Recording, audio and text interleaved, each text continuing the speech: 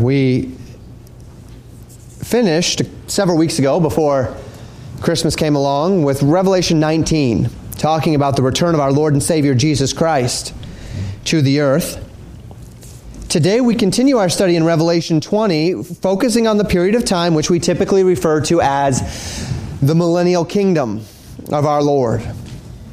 Now, as we did with the second coming of Jesus Christ, I spent a week reading to you the text of the Scripture, talking about what the actual meaning of the text at hand is. And then the next week we went to all of the different prophetic links within the chain and sought to use Scripture to compare with Scripture, to interpret Scripture, to get a broader essence and a broader understanding of exactly what that time period would look like, of the teaching as it relates to that time period, and trying to put those points together. We're going to do, as it were, the same thing this time. This week I'm going to focus primarily on Revelation chapter 20. It's actually primarily verses 1 through 6, not 1 through 7. My apologies for having 1 through 7 there. It'll be 1 through 6. And then in the weeks to come, next week and the week after, we're going to take time to focus in on various elements of the promises and prophecies as it related to the kingdom, in order to give us a heightened understanding of what the kingdom will look like. And one of the reasons why that is because we really don't see much in Revelation 20 itself about this kingdom. But that doesn't mean there's not plenty of teaching about it in the Bible. As a matter of fact, I cannot... there's no way without an entire sermon series that I could possibly share with you all of the promises in the Old Testament as it relates to the kingdom. They are everywhere. They are everywhere. There's so much of the Old Testament that is devoted to God's promises to the nation of Israel about His kingdom, that we could spend weeks and weeks on end. As it stands, this week we'll talk about Revelation 20. We'll go to some Old Testament elements as it relates to Daniel, putting all the pieces together as to what we've already learned. Next week and the week after, there will be 2 weeks where we study elements of the kingdom, because I simply could not fit it into one. Now, last time we talked about Jesus' return, and we connected those events to the teachings of Revelation 14 and 16. The armies of the earth gather to the valleys of Jezreel and Jehoshaphat. The nation of Israel is in distress at this time. We read all the prophecies on that. And then our Lord returns. In Revelation 19, this return bore the image of the Lord coming on a white horse, with his vesture dipped in blood, and the name on it which no man knew, a name also written on him which is faithful and true. And we connected all of this to the promises of Jesus, the promises of Messiah in the prophets. Presuming, as Zechariah told us, that Jesus' feet would touch the Mount of Olives, that it would cleave into, that the remnant of Israel would see Jesus, they would look upon him whom they have pierced, they will mourn for him, they will believe on him, and so all Israel will be saved, as Paul told us in Romans 11.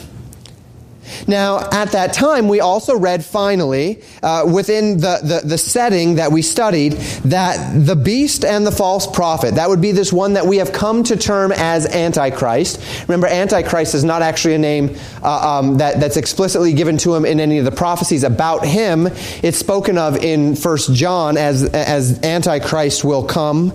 And yet, as we see him in 1 and 2 Thessalonians, as we see him in the Old Testament, he's called the 11th horn. He's called the prince that shall come. He's called the man of sin. He's called the son of perdition. He is called by any number of names. We regularly call him Antichrist, a fine name for him.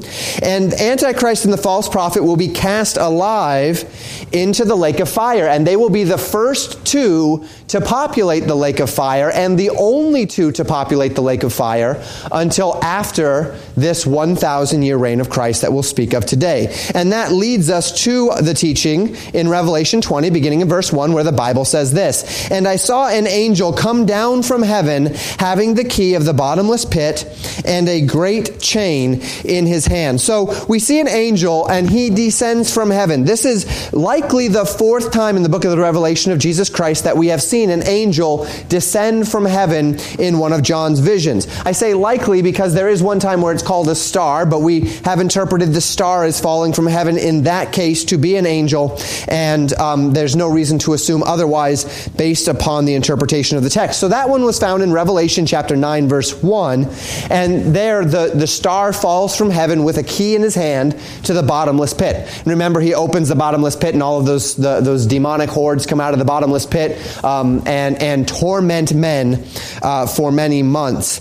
Then we see in Revelation chapter 10, verse 1, where an angel descends and he puts 1 foot on the sea and 1 foot on the land, and he has a little book in his hand which he reads, if you recall that. Then we saw an angel descend in Revelation chapter 18, verse 1, and he descends in order that he might declare the fall of Babylon. And then finally, we see it here in Revelation chapter 20, verse 1, where again an angel descends, and he has in his hand this time a great chain along with the keys to the bottomless pit. So, as I just mentioned a moment ago from Revelation 9, this is the second time that an angel descends out of heaven with that key, the key to the bottomless pit, in his hand.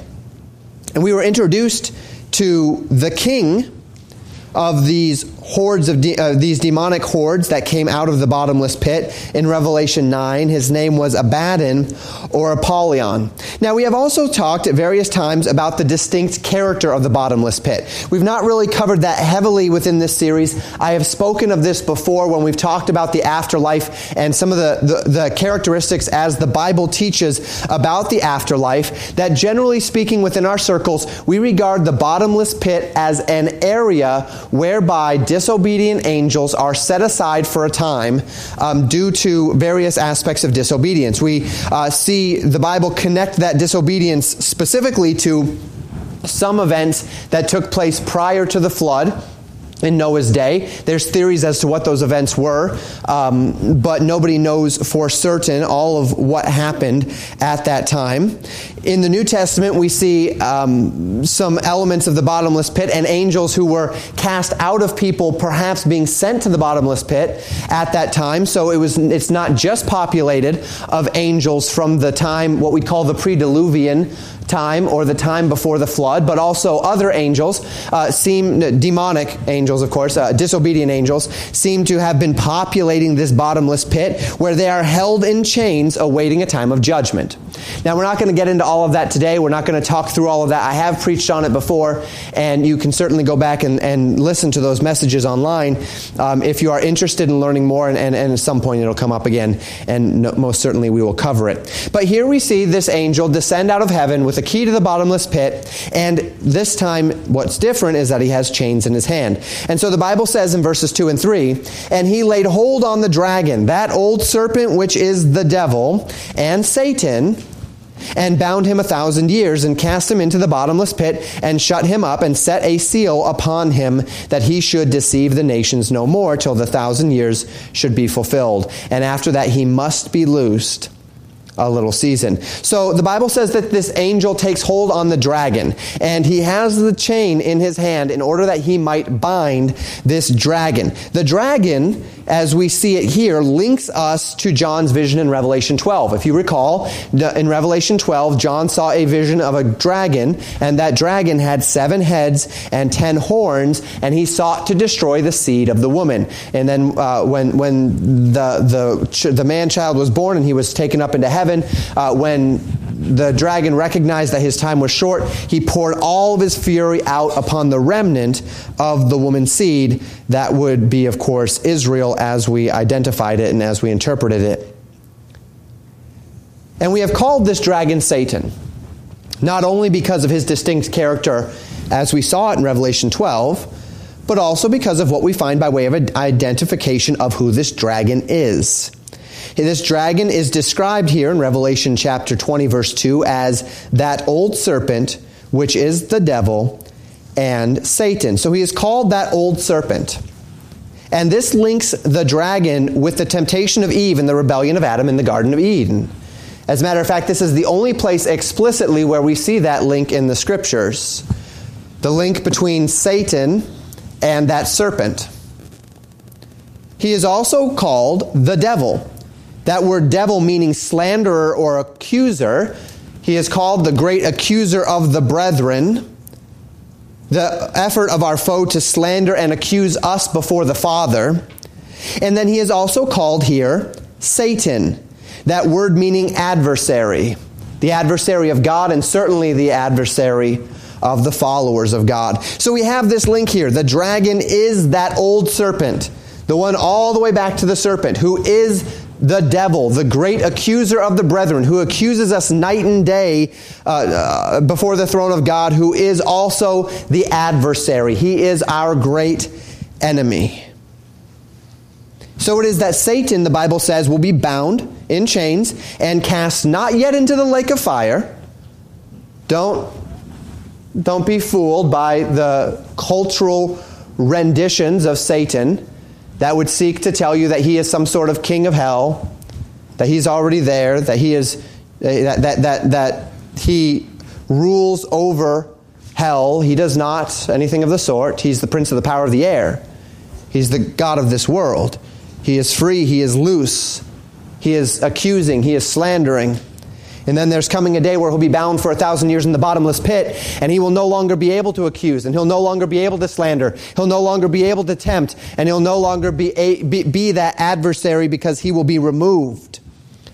He will be in that bottomless pit for 1,000 years. He will no longer be able to control the nations of this world, the leaders of this world. He will no longer be able to exercise his influence upon this world as he does today. We've talked about that in any number of contexts. That will be over for 1,000 years. The world will no longer be under his dominion. He will be bound. And this is very important. We'll talk more about this. It'll be several weeks before we get to the second half of Revelation 20. But remember when I preached on this at the beginning, the big picture, which I probably will preach that message again with everything that we know now. It's going to make a lot more sense to you this time after we've learned all of these things. But remember, within that big picture, it's very important that we have this 1,000 years where Satan is not active. Because at the end of this 1,000 years, we're going to see another rebellion when Satan is loosed. And what we're going to find is throughout that 1,000 years where Jesus is physically ruling and reigning, the hearts of men are contained, but the rebellion still exists. So that when you sit across from someone and they say, "The devil made me do it," well, the devil probably certainly helped. But it's the heart of man that's the problem, not the devil. The heart of man, even without the devil, has its own set of problems. And we'll see that as we continue in a few weeks. So he will be bound for 1,000 years, after which the Bible says he must be loosed for a little season. We'll talk about that in the weeks to come. Verse 4. And I saw thrones, and they sat upon them, and judgment was given unto them. And I saw the souls of them that were beheaded for the witness of Jesus and for the word of God, and which had not worshipped the beast, neither his image, neither had received his mark upon their foreheads or in their hands. And they lived and reigned with Christ 1,000 years. So here we find that with Satan bound, thrones arise and many sit upon thrones in judgment. And John sees those who died for Christ, those who were beheaded for Jesus, those who had not worshipped the beast and his image, and those who had not taken the mark of the beast on their hands or on their foreheads, and he saw them ruling in judgment. And let's take a moment to dwell upon that point once again. This is the third time that we have seen the mark of the beast come up within the scope of the book of the Revelation of Jesus Christ. Our introduction to this idea was found in Revelation chapter 13, verse 16, which described the situation as it would take place historically, that there will be a time when the world will be compelled by the false prophet to take the mark of the Antichrist, to take the mark of the beast, and this will be a means by which all who are under the power of that Antichrist, all who are under the power of that system, which may not necessarily be the whole world. It will influence the whole world, but it may not necessarily be that the whole world, there's possibilities there.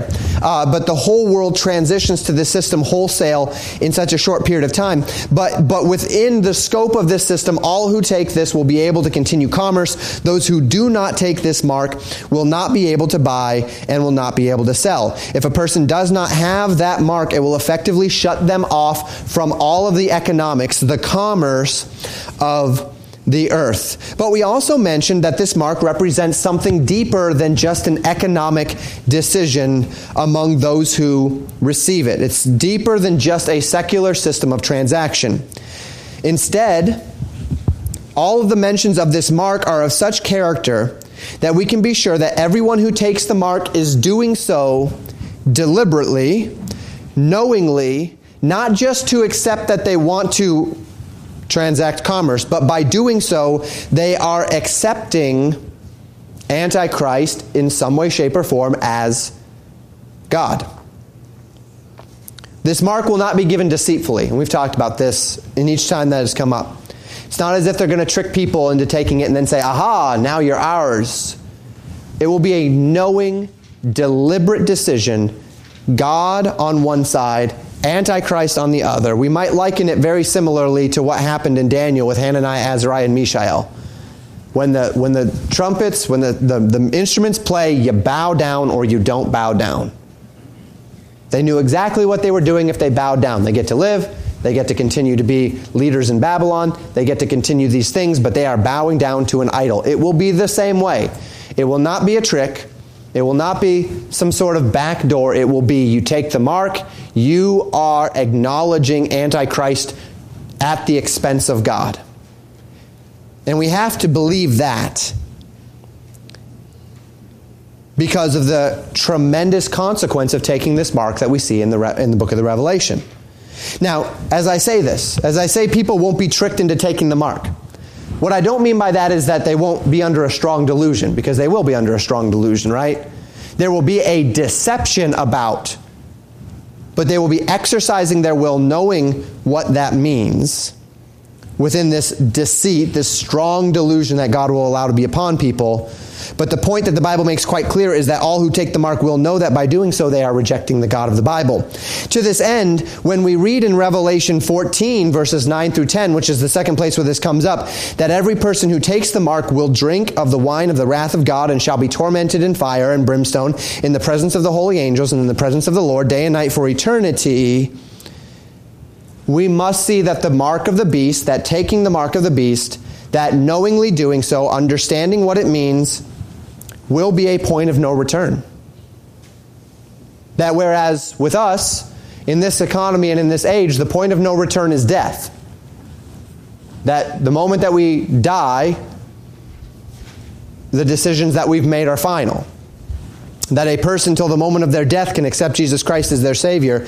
In this particular time, it would seem that the point of no return is this mark. This will seal their judgment if they accept this mark. And all of this is consistent with what we read here in Revelation 20. That those who refuse to take the mark, those who followed Christ, are blessed. And those who did take the mark are not a part of those who are said to live and reign with Christ 1,000 years. Those who died in tribulation, having not received this mark, they will live and reign with Christ 1,000 years. And take note that we are speaking of those who died, not those who survived. What we'll see as we continue walking through Scripture today is that it does appear quite clearly that there will be a contingency of the world who lives through the 70th week of Daniel. And all of those that live through the 70th week of Daniel will enter into the kingdom in mortal bodies, will enter into the kingdom with their same bodies, whereas everyone who dies in Christ will receive a resurrected body and will be ushered into immortality. Whether that be Old Testament saints, New Testament believers, tribulation martyrs, it seems as though all of these will rule and reign with Christ for this 1,000 years. And those who have not died but live through the events will remain mortal, living in this kingdom as the followers of Jesus Christ. But the world will be very different than the one that they had known before naturally, because Jesus will be ruling directly, because Satan will be bound and not be able to deceive the nations. We'll talk more about the implications of that in our time together next week. Verses 5 and 6, we read this. But the rest of the dead lived not again until the 1,000 years were finished. This is the first resurrection. Blessed and holy is he that hath part in the first resurrection. On such the second death hath no power, but they shall be priests of God and of Christ, and shall reign with him 1,000 years. So in these final two verses that we study today, related to the kingdom time in Revelation, we find it said specifically that the remaining dead, that would be the dead men and women who were not justified by faith. So we have the dead who would not take the mark, the dead that were martyred for Jesus Christ, the dead who have died in Christ, the dead who are the righteous of the Old Testament saints, as we'll see in a little bit. All of them were resurrected. They took part in the first resurrection, and they ruled and reigned with Christ. But the rest of the dead, that would be the unbelieving dead, that would be the unrighteous dead, that would be the dead that are not in Christ, the dead that have rejected Him throughout the generations, they will remain dead. In other words, they will remain in the waiting place that we call hell for these 1,000 years. So we see this contrast between those that are justified by faith and those that are not justified by faith. And those that are justified by faith, we see this statement that this is a first resurrection. Jesus calls in Luke 14:14 this the resurrection of the just. Now, as we continue to study in Revelation 20, we'll find that this first resurrection is contrasted with what is called the second resurrection. It's also called in Acts chapter 24, verse 16, the resurrection of the unjust. And what we learn by this is that it is not just believers that will experience a resurrection. Unbelievers will experience a resurrection as well. The character of each, however, will be dramatically different. So, Revelation 20 tells us, "Blessed and holy is he that hath part in the first resurrection, because upon these, those that take part in the first resurrection, the second death, that would be eternal death, has no power." Now, once again, we see the idea of two different deaths here. We see a first resurrection and a second resurrection, a resurrection of the just and a resurrection of the unjust. We also see two deaths. Now, every man, with the exception of a few in Scripture, Enoch did not see death, for the Lord took him. Elijah did not see death, because the chariot of fire took him. The raptured church presumably will not see death, because they will be raptured and translated out of their bodies. But every other person, and we could say every man from a more general standpoint, will taste death, right? We will all die. Everyone is going to die. Our bodies will fail, and we will pass from this life into eternity. This is death because at the moment that our bodies fail, the immaterial part of us separates from the material part of us, and it's called death because it's a separation. That's what death is. Death is a separation. Physically speaking, when my body dies, there's a separation of my body, the material part, from the immaterial part of me that goes into either heaven or hell at the moment of death. But then there's also another concept of death. And we see it all throughout, particularly the New Testament. When Romans chapter 6, verse 23 says, the wages of sin is death, we're seeing a different idea of death there. Certainly sin has brought physical death into this world, but when God said to Adam and Eve, "Do not eat of the fruit, for in the day that you eat thereof, ye shall surely die." It is not just that the moment that Adam partook of the fruit, he began to physically die, though we can presume certainly that very soon after, at the least, he did begin to physically die, at least when the curse was placed upon him. But at the moment that he partook of the fruit, his eyes were open, knowing good and evil. He went and he sowed fig leaves. They went and they hid themselves in the garden. They felt a separation from their Creator. There was something between them and God. There was a spiritual separation whereby now they were separated from their Creator. They died.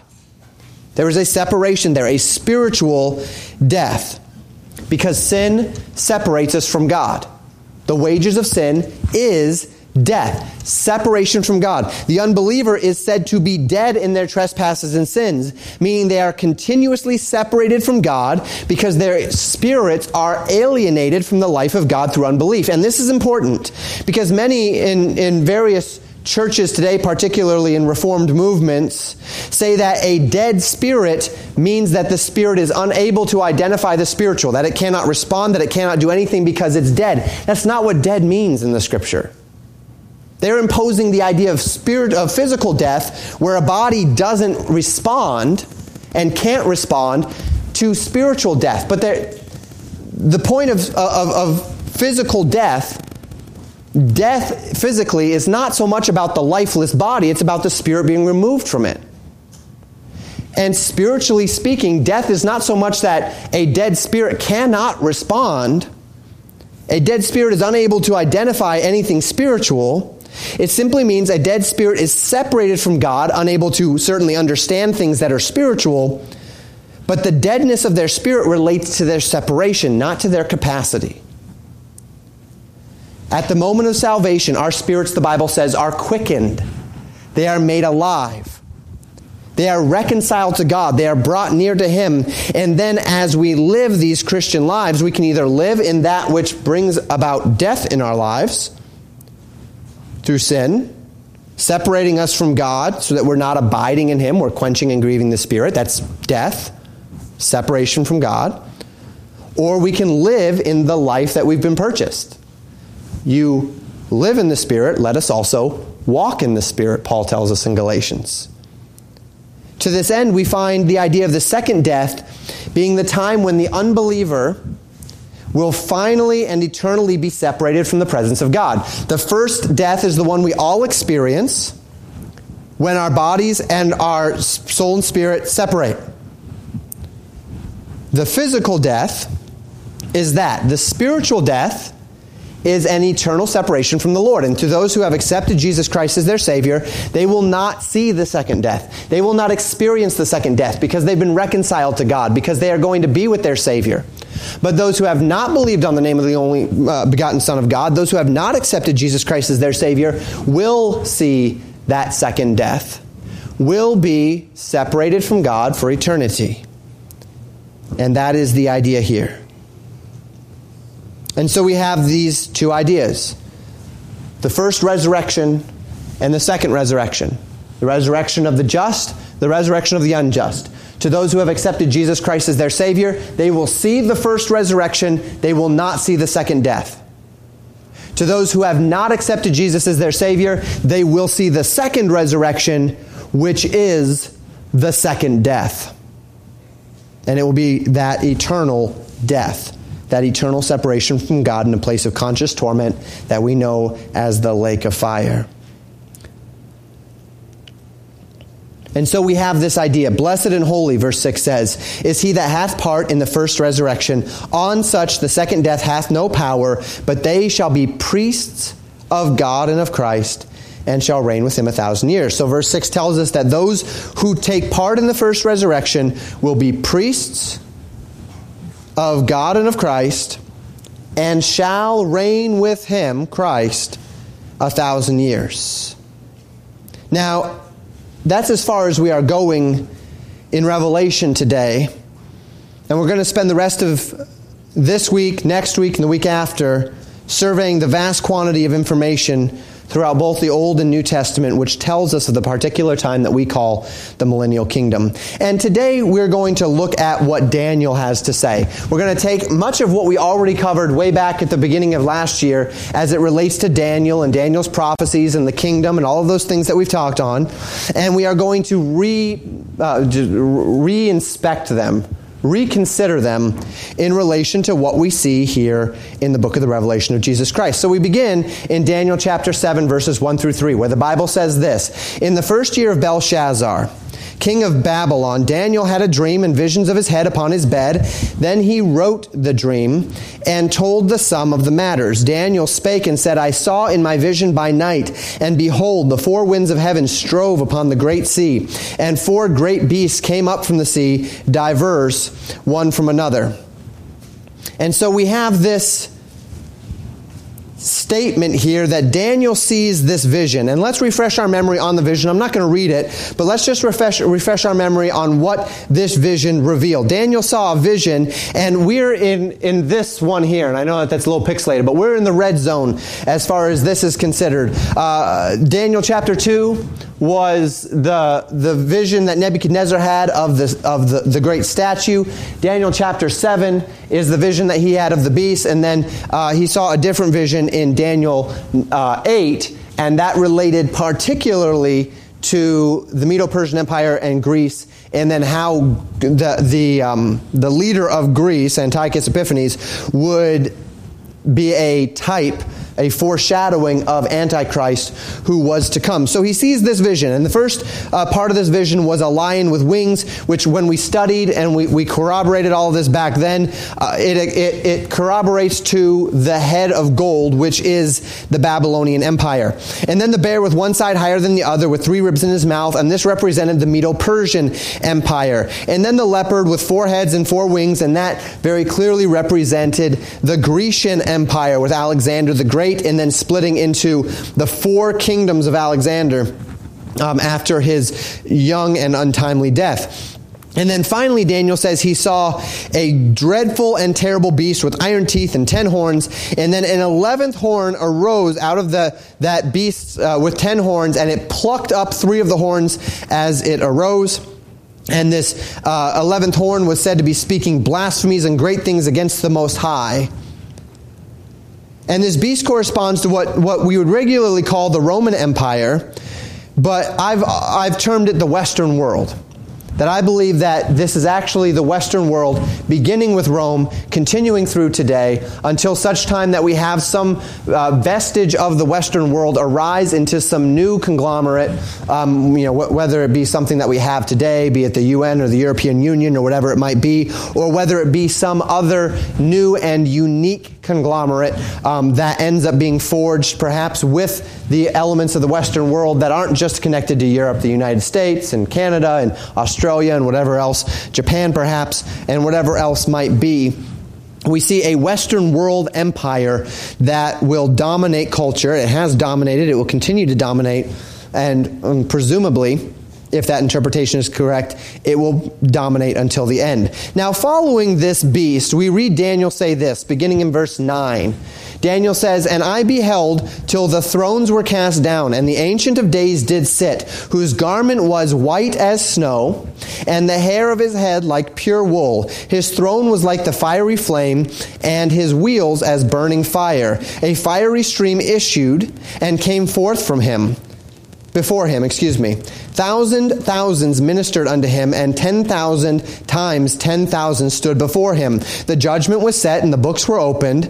I beheld then, because of the voice of the great words which the horn spake, I beheld even till the beast was slain, and his body destroyed, and given to the burning flame. As concerning the rest of the beasts, they had their dominion taken away, yet their lives were prolonged for a season and time. I saw in the night visions, and behold, one like the Son of Man came with the clouds of heaven, and came to the Ancient of Days, and they brought him near before him, and there were given him dominion, and glory, and a kingdom, that all people, nations, and languages should serve him. His dominion is an everlasting dominion, which shall not pass away, and his kingdom that which shall not be destroyed." So all of this should sound very familiar to you. Not just in that we spoke of Daniel 7 before, and that we just read it, but as it relates to what we've been studying in the book of the Revelation of Jesus Christ. We read about a day of judgment when the Ancient of Days, that would be God the Father, issues a command, and the books are opened and judgment is set before all. And the Bible says that the 4th beast in this time would be absolutely destroyed, that the 4th beast would be wiped off the face of the earth.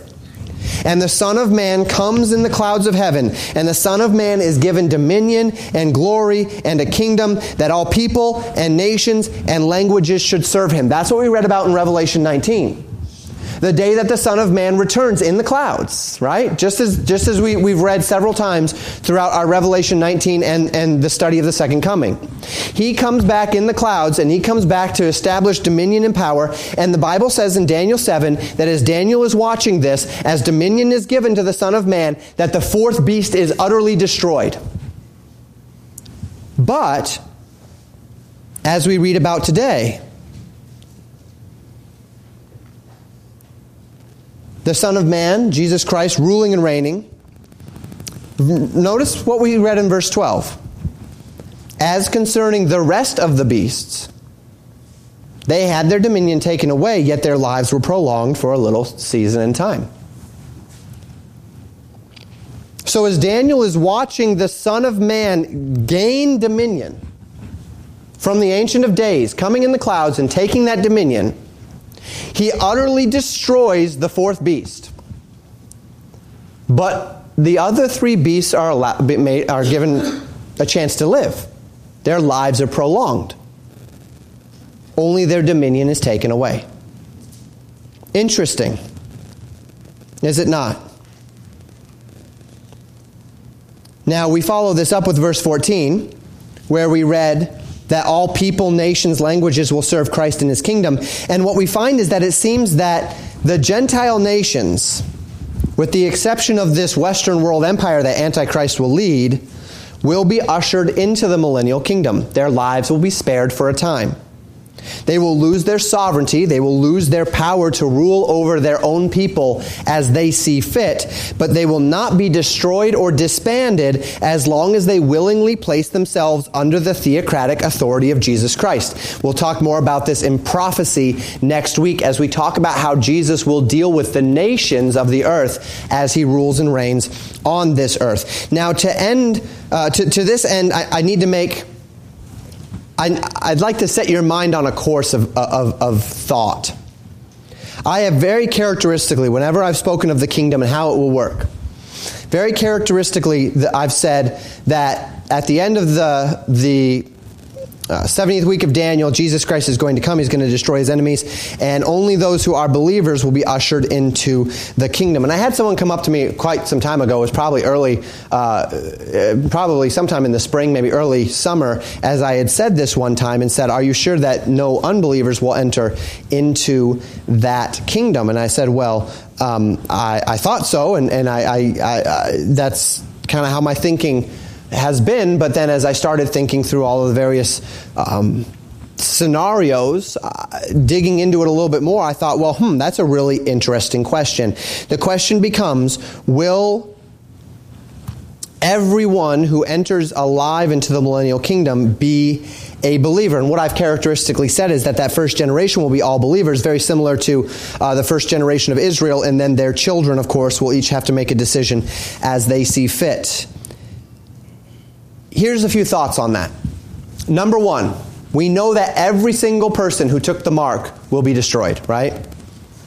And so if they took the mark of any nation, of any language, of any peoples, they will be destroyed. So if the mark is able to be assimilated very quickly on a worldwide scale, so that quite literally in the entire world, the mark is completely assumed, so that people have to make a choice. I'm either going to follow Antichrist or I'm not. Well, then yes, everyone entering the kingdom will be a believer, because only those that did not take the mark will be a part of that. But if, say, various nations of this world, as we will see when we get to Gog and Magog, we'll see as we continue to study things a little bit, is it possible that there are nations of this world that didn't necessarily fully assimilate into Antichrist's leadership? There's a possibility of that. And if that is the case, then maybe there are some people who never took the mark. Maybe their culture or their nation had not fully assimilated into that system, while simultaneously they may not be fully invested yet in Christ, but are willing to back up and say, hey, yeah, you win. We're going to obey you. Does that seem likely to me? It does not. But is the possibility there? I suppose within a certain scenario it might be. But the fact of the matter is this: everyone who enters into the kingdom will be under Jesus' dominion and will obey him implicitly, or they will suffer dramatic consequences of which we will speak of next week. We cannot speak of today. So here's what I do know. There will be a large number of people that make it through the 70th week of Daniel without being killed. How large? I don't know.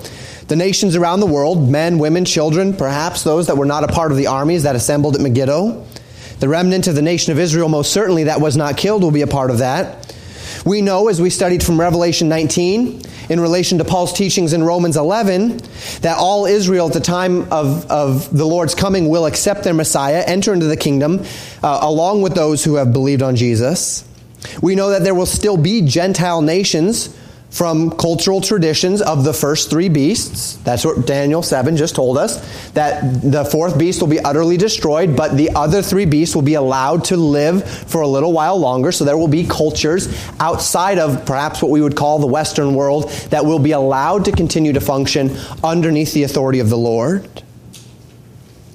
And we know that this will take place for 1,000 years, where these nations will be expected to fully submit themselves to the authority and the economy of Jesus Christ, which we'll consider in the weeks to come. So that's Daniel 7. A little bit more this morning in Daniel 12.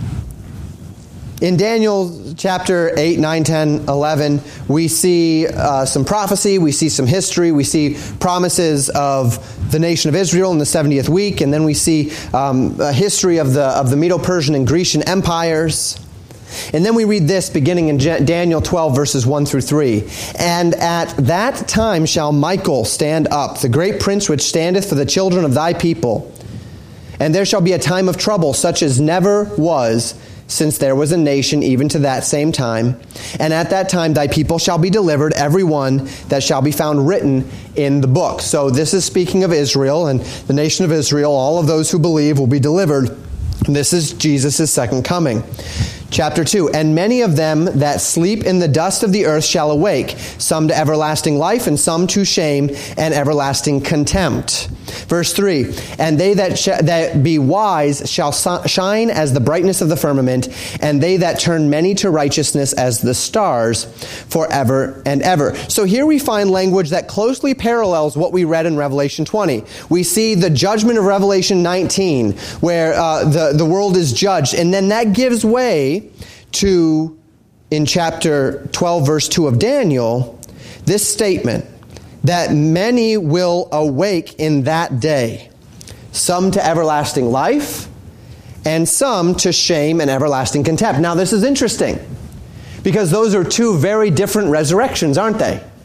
In Daniel 12:2, we see a resurrection unto life. That's what we called the resurrection of the just, or the first resurrection, which takes place before the millennium, according to Revelation 20.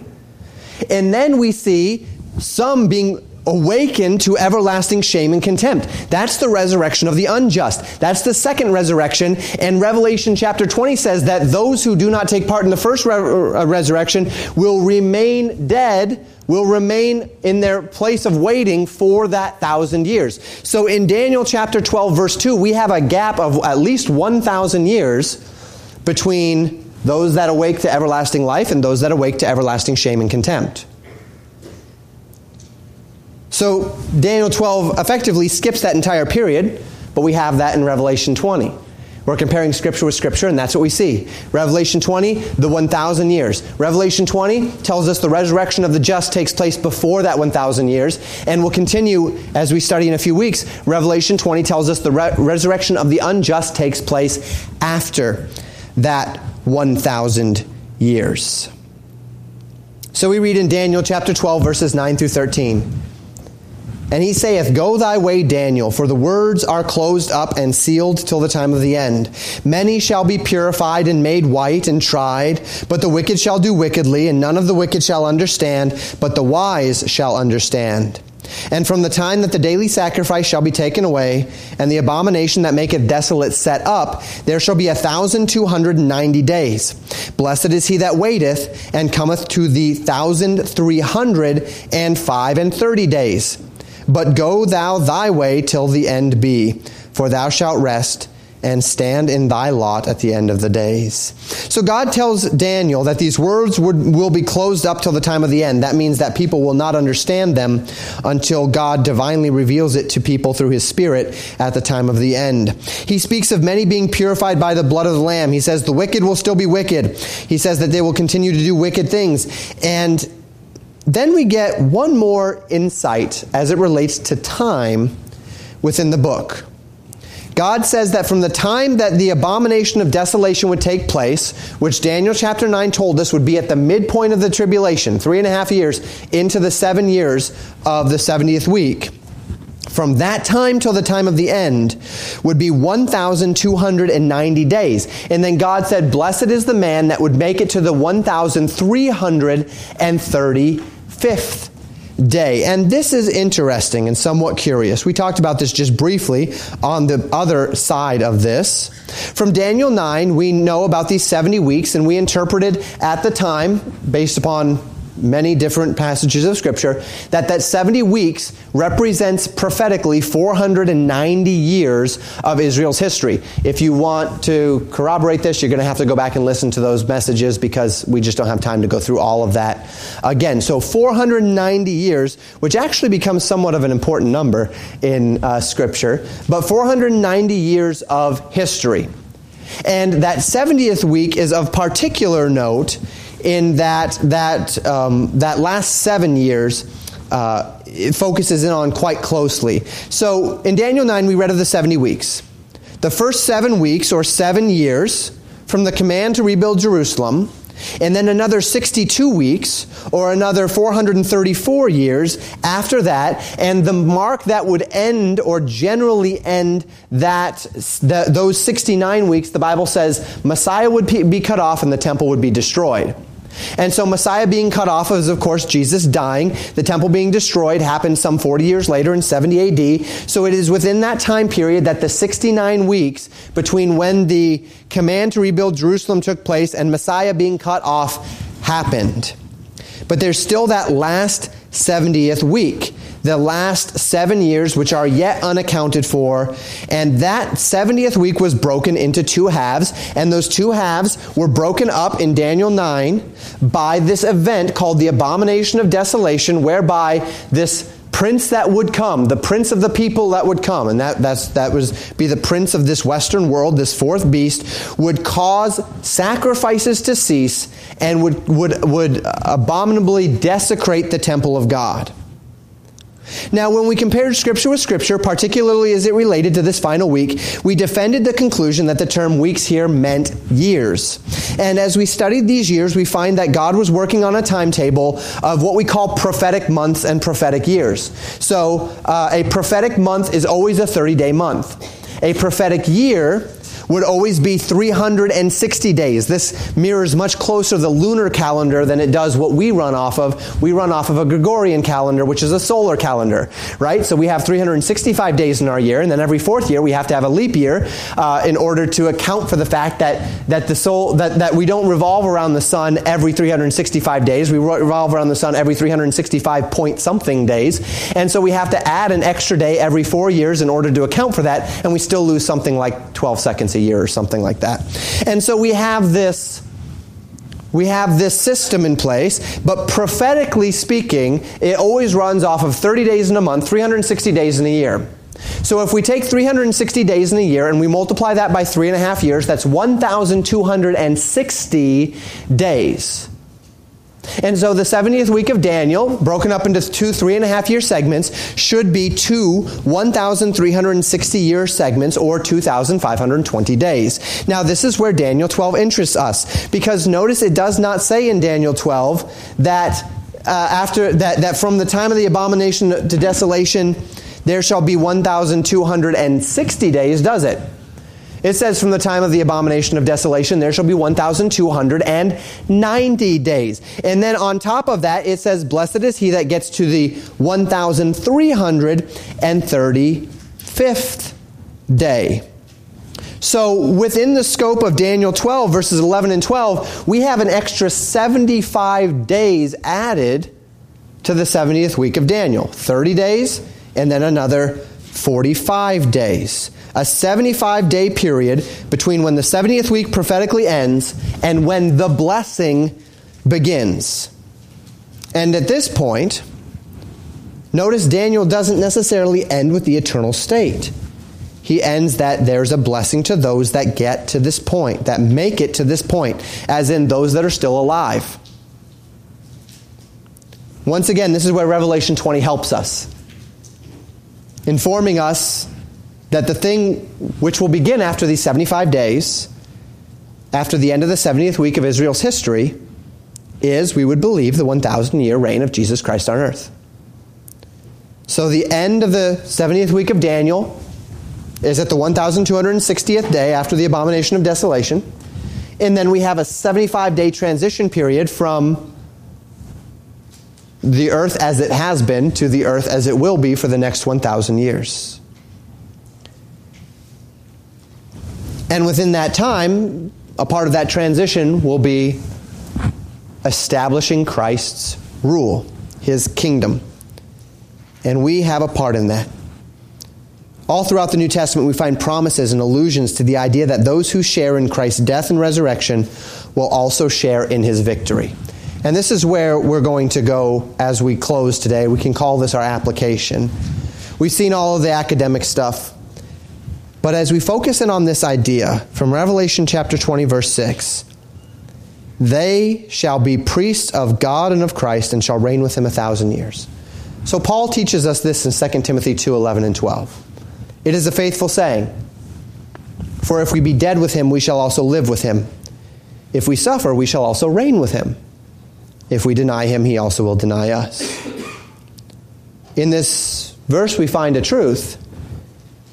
All throughout the New Testament, Paul calls himself a servant of Christ, and indeed so we are. We are redeemed by the blood of the Lamb. We are those who have been saved from our sins. We owe Christ everything, and to this end and degree, we rightly call Jesus Christ our Lord, and we see anything and everything Christ might ask of us to be only reasonable service for the one who gave us eternal life. And yet, the Bible is just as clear that what Jesus did on the cross did not simply buy us into a position of servanthood in the kingdom.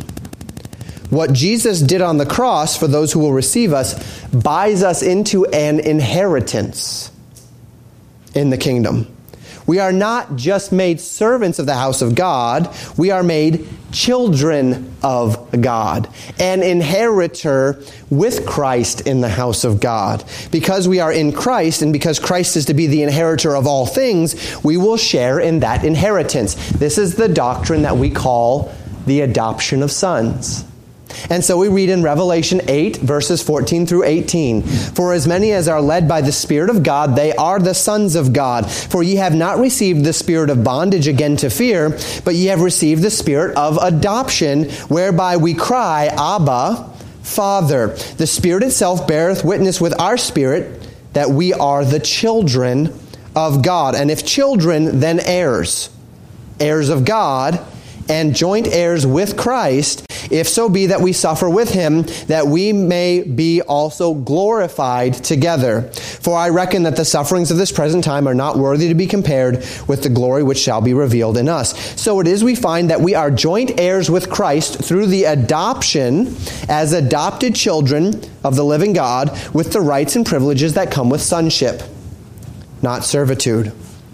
But notice in this passage that we see the concept of inheritance being linked very strongly to the concept of suffering. That those who suffer with Him will be glorified with Him. That those who suffer with Him will reign with Him. That those who will be most blessed by this inheritance are those who have yielded the promises of this life for the promises of the life that is to come. And indeed, this is the stated standard for which Jesus has received the ultimate inheritance of everything. Jesus is exalted above all because Jesus is the only man who did and indeed who could perfectly obey the will of the Father. That's why He is so greatly exalted. This is what Philippians 2 tells us, verses 7 through 11. Speaking of Jesus, but made Himself of no reputation, and took upon Him the form of a servant, and was made in the likeness of men. And being found in fashion as a man, He humbled Himself, and became obedient unto death, even the death of the cross. Wherefore? For this reason, because of this, God also hath highly exalted Him, and given Him a name which is above every name, that at the name of Jesus every knee should bow, of things in heaven, and things in earth, and things under the earth, and that every tongue should confess that Jesus Christ is Lord, to the glory of God the Father. So Jesus was exalted to the highest because He perfectly fulfilled the will of the Father. It was for this reason that He's given the inheritance of the nations. It was for this reason that we see the Ancient of Days in Daniel 7 giving the kingdom to Jesus, because Jesus purchased it. Because Jesus fulfilled the will of the Father. Because Jesus was exalted to the highest in relation to His obedience and His submission to the will of the Father. And that we are found worthy through the blood of the Lamb means we share in that inheritance. but that Jesus' honor was found rooted in his obedience, carries over to us as well. So we share in his inheritance, the adoption of sons, the eternal life, the resurrection of the just because of Christ. But then what we do, it would seem, will play into what that inheritance fully means for us. Before I go any further, let me just make what I'm saying or not saying clear.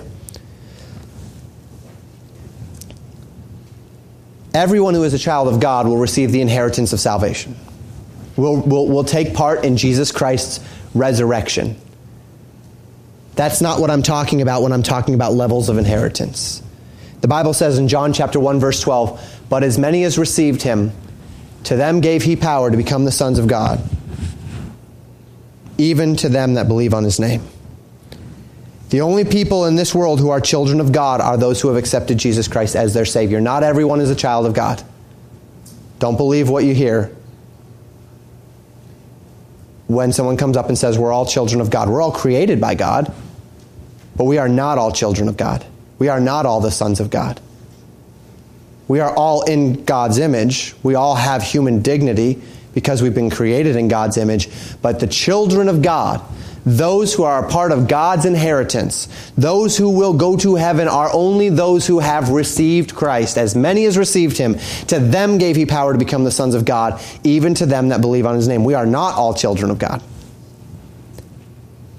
Those who are joint heirs with Christ in this fashion, those who will be a part of that first resurrection, are those who have accepted the gospel of Jesus Christ. There is no merit in that system. There is no worth in that system. I cannot earn that salvation. I cannot merit that salvation. I cannot buy that salvation. I will never be worthy of that salvation. That salvation is rooted in Jesus Christ alone, and I am adopted into the family of God on Christ's merit. But one of the things that we've had come up quite often, it came up regularly in Hebrews as we've been studying that in Sunday school, it came up when we were in our Luke series, it came up in our 1 Peter series, is that the things that we do in this life still matter for eternity, right?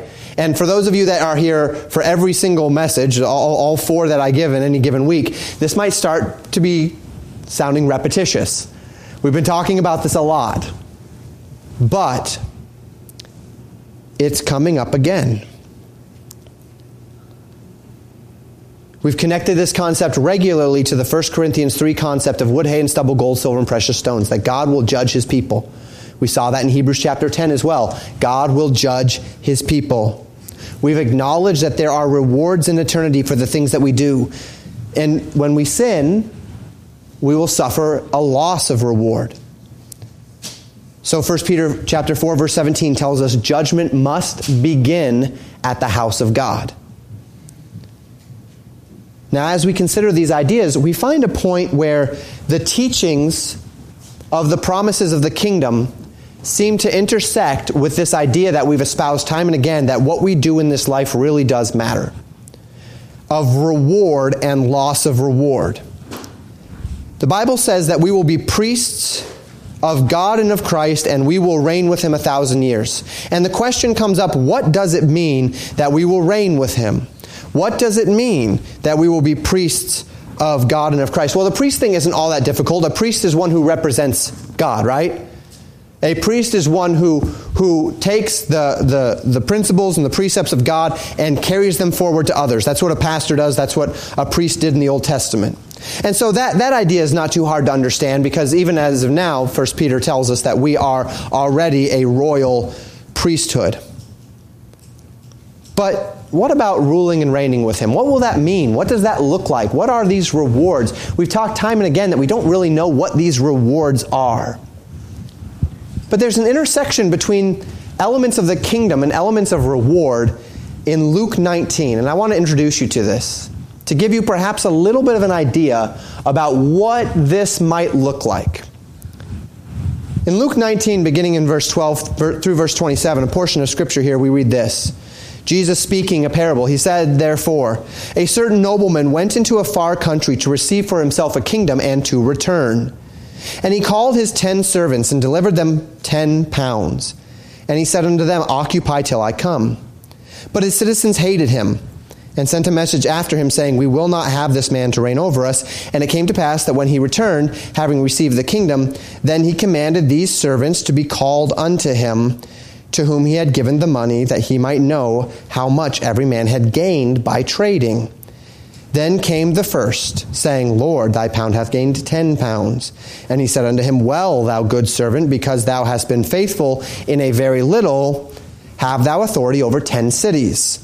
And the second came, saying, Lord, thy pound hath gained 5 pounds. And he said likewise to him, be thou also over 5 cities. And another came, saying, Lord, here is thy pound, which I have kept laid up in a napkin. For I feared thee, because thou art an austere man. Thou takest up that thou layest not down, and reapest that thou didst not sow. And he saith unto him, out of thine own mouth will I judge thee, thou wicked servant. Thou knewest that I was an austere man, taking up what I laid not down, and reaping that I did not sow. Wherefore then gavest not thou my money into the bank, that at my coming I might have required mine own with usury? And he said unto them that stood by, take from him the pound, and give it to him that hath 10 pounds. And they said unto him, Lord, he hath 10 pounds. For I say unto you, that unto every one which hath shall be given, and from him that hath not, even that he hath shall be taken away from him. But those mine enemies, which would not that I should reign over them, bring hither and slay them before me. So, in this parable, we find a nobleman who goes into a far country to receive a kingdom and to come again. We see a contingency of people that utterly rejected him and said, we don't want this man to rule over us. And then we see servants who were given a contingency of money and told to do something with it. So you have the people that did not want him to be their king, you have his servants, and you have him coming back at some point. And we find in this passage perhaps a little glimpse of what that might mean. That a nobleman goes into that far country and he gives these servants various talents. All of them had one. And those servants that were more faithful with the responsibility while the king was gone received more authority in the kingdom when the king returned. So the man that took his talent and made it 10 talents received 10 cities. And the man that took his talent and made it 5 talents received 5 cities. And the man that buried or held his talent, kept it in a napkin, buried would be the Matthew passage, which is a slightly different scenario. The man that kept his in a napkin, because his master was an austere man, and if you want to learn more about this whole parable, I did preach on it earlier in this year, and I'd encourage you to go back and listen to that sermon. He has his taken away from him and given to the man that had 10. And then those that did not want to see the king come were all destroyed. So we see a few tiers here. We see the tier of those who were greatly rewarded for their investment. We see the tier of the servant who is yet a servant, but who had his reward taken away because he didn't do anything with what he had. And then we see those that did not want the king to be over them who are destroyed. And in this we might find a glimpse of what the millennial kingdom might look like. That those who have served the Lord with faithfulness will receive for their faithfulness some measure of authority in the kingdom, ruling and reigning with Christ. That those who were servants of the Lord but who kept their talent in the napkin, who did nothing with what the Lord had given to them, will have their reward stripped from them, and yet will be saved so as by fire, 1 Corinthians 3. And then those who would not have the king rule over them, who will be destroyed. It may be. It may not be. This is about as close as we can come to some sort of glimpse of what it might look like in the kingdom when we rule and reign with Christ. Those who rule and reign will not be mortal. They will have already experienced the resurrection. They will rule and reign over those who have entered into the kingdom in mortality. Those nations, those peoples who are still mortal, who still have their mortal bodies, will live as they've lived, and those who are immortal will rule and reign over them, given delegated authority by Christ, as Christ will rule and reign directly from Jerusalem. And yet it is very possible that we will function in a very necessary way in this world as local extensions of Christ's dominion and power and authority, as those who rule and reign over a region, thus exercising God's authority, Christ's authority, and also those who are priests of God and of Christ. Those who, by virtue of our authority, will also mediate or will also be there in a religious capacity. We don't know. But this one thing is clear. All throughout the Scriptures, all throughout the New Testament, all the teachings, as I've alluded to already, make this clear. Regardless of what these rewards might look like, regardless of what it might look like that we rule and reign with Christ, it will happen. And how we live our lives in this life do determine something about the life to come. Not just unto salvation, that's accepting Jesus Christ as Savior, but how we live as believers does matter in the life to come. And this should cause us to perk our ears. Because there's little doubt that whatever those rewards might be, whatever ruling and reigning with Christ might look like, whatever these things are, you want it. I can guarantee you that, if you're a believer. So it is that our study in Revelation 20 perhaps directs our heart in these two directions. First, a reminder of the hope, the promise, the tremendous privilege that it is that one day we will join in Christ's dominion. We will rule and reign with Him as priests and as those who reign with Christ for that 1,000 years. And second, perhaps also in our hearts and our lives a renewed vigor to position ourselves for maximum blessing through careful, purposed, determined obedience in this life, knowing that the rewards of this life, the labors of this life are directly related to the rewards of the life that are to come. Let's close in prayer. Thank you for listening to Pastor Jamin Wickler from Legacy Baptist Church in Buffalo, Minnesota. More information about Legacy Baptist Church and a library of sermons are available at www.legacybaptistchurch.net.